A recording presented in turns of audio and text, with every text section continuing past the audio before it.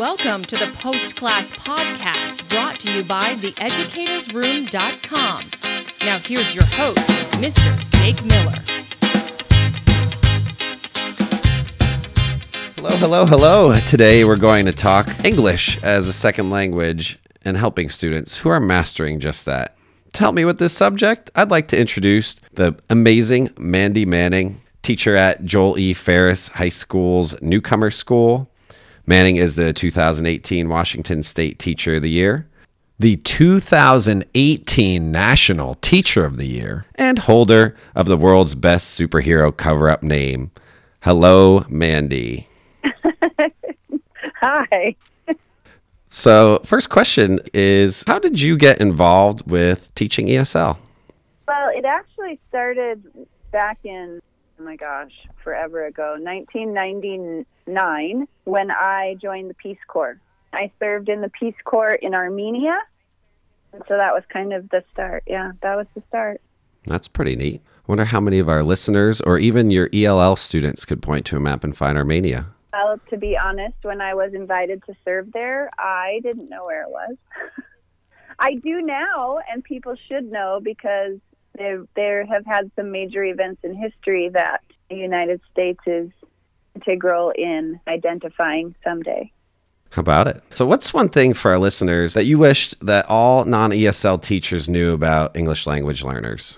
That English language learners are just that. They just don't have English language proficiency yet. They have all of the other skills and abilities that every other student they teach has. They just don't know how to articulate their understanding in English yet. I think that if all teachers understood that, they wouldn't find it so daunting to teach them.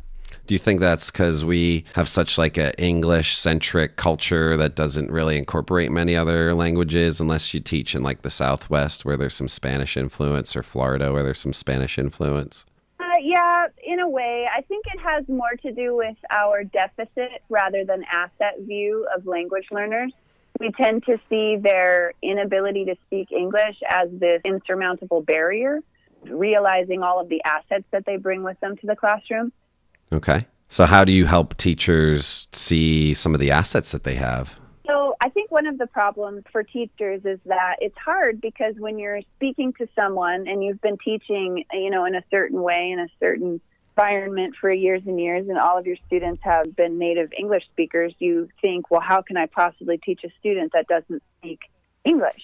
Because I don't speak their language. And I think that they view that as some sort of hard hurdle to cross. But really, anything that you do in order to accommodate the needs of your English language learners is going to inevitably benefit all of your students, because it's not a matter of teaching, because civil rights-wise, every student has to have the same level of instruction, regardless of their English language ability. Yeah, the free and appropriate public education. And so it's more about how do you make the instruction comprehensible?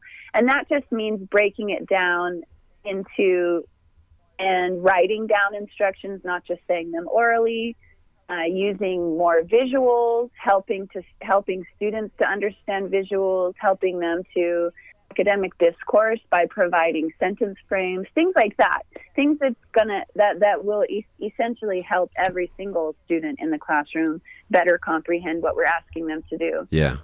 We have this idea that instructions have to be, a paragraph long. Most students, I think, regardless of English being their first language or second language, might be blocking directions out after the first few sentences, huh? Yeah. And we're seeing more and more students coming in that are native English speakers who've lived here their entire lives but have language deficits. So what's one trick that you think the average teacher can pull out of your sleeve, since you're this amazing ESL educator that's been recognized both across the state and nationally? What's one trick that we could pull out of your sleeve to use in all of our classrooms? I don't know if there are any tricks. Really just that whole instruction piece where you look at how you're instructing students to do something and you break it down into like a bulleted list or a numbered list. And as you're telling them what to do, you tell them one thing at a time and write it down and also model it as you're going. That just seems so second nature. I probably most teachers are doing things like that anyway, but being intentional about that.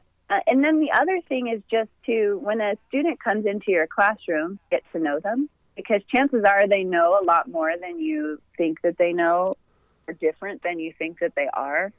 And so having a brand new day policy in your classroom is always a good idea, particularly with English language learners, because we have all these ideas about how people are going to be, and if we just let them be who they are, we might be surprised. So how do you differentiate between, you know how some countries have like this story to tell, like if you have a student that comes from Darfur or Syria or something, that nation has almost a story to tell, but not every individual. How do you weave both those narratives of the individual and where they come from together to get a full-on view of the student and them as a whole person? Well, I think it's more important to know who they are than it is to know where they come from, if that makes sense. Because if you think about in the United States, if everybody thought that all of people from the United States were the same, they would be missing a whole element of our culture. Because if you're from Washington State as opposed to, say, Texas, you're a very different person because your experience in Texas is going to be very different than a person's experience in Washington State. And it's the same across the nation, right? Because every single state has its own culture. And then every single community within a state has its own culture. And every household has its own culture. And neighborhoods, if you think about in your own town, there are different neighborhoods, and different neighborhoods have different flavors. Like they have different ways of living and being and experiencing life.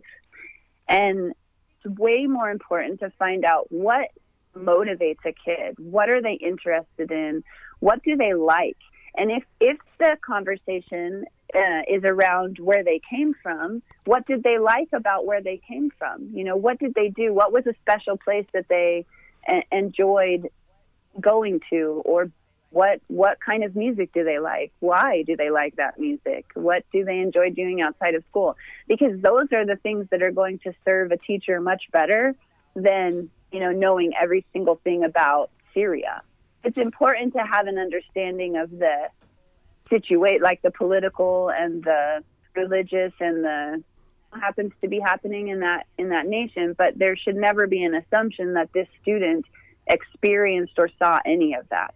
If they did, it should be completely up to the student to express that, should they so desire. Because when we ask those really hard questions about, hey, tell me about your experiences in your country, or what happened to your family, or those kinds of questions, we're putting them in a situation that is asking them to relive something that could potentially have been quite traumatic. And also, really, when we're asking that question, we're asking it not for them. That's a good thing to remember. Kids should be able to tell their story, but only if they want to. And you know, only if they trust you enough to do that. And you know, they'll tell you when they're ready to tell you, or if they ever tell you. And it should be okay if they don't. So what's one story, like, just a very summation, and I know you gotta withhold names, but what's one story that's greatly impacted you from a specific ELL learner that you've had in your class? I have to preface this because most of what I learn from my students, I don't actually learn about them until later. Because when they come to my class, they're not ready or prepared to say anything about their previous experience. I might be able to gain some understanding by speaking to the parents and asking about previous, education. But I had one girl, and she was really excited to learn and a very good student. But I came to find out later that she only had a fourth grade education. And to see what incredible growth she showed, she graduated in 4 years. So she came as a newcomer to the newcomer center, 15 years old, with no English language proficiency and only what we would consider a fourth grade education. And she managed to focus and graduate in 4 years. To me, that speaks volumes about our English language learners. Like we have no idea what they experienced or went through. And then to see the tenacity and the resilience and the hope just really incredible, because you think about what little adversity we actually experience here in the United States. Some of us do. Like, some of us have incredibly traumatic experiences. But for the most part, we have food on the table. We usually have a roof over our head. We have community resources to help us when we fall down. And we have schools. We have free public schools, up through high school. And generally speaking, affordable community colleges.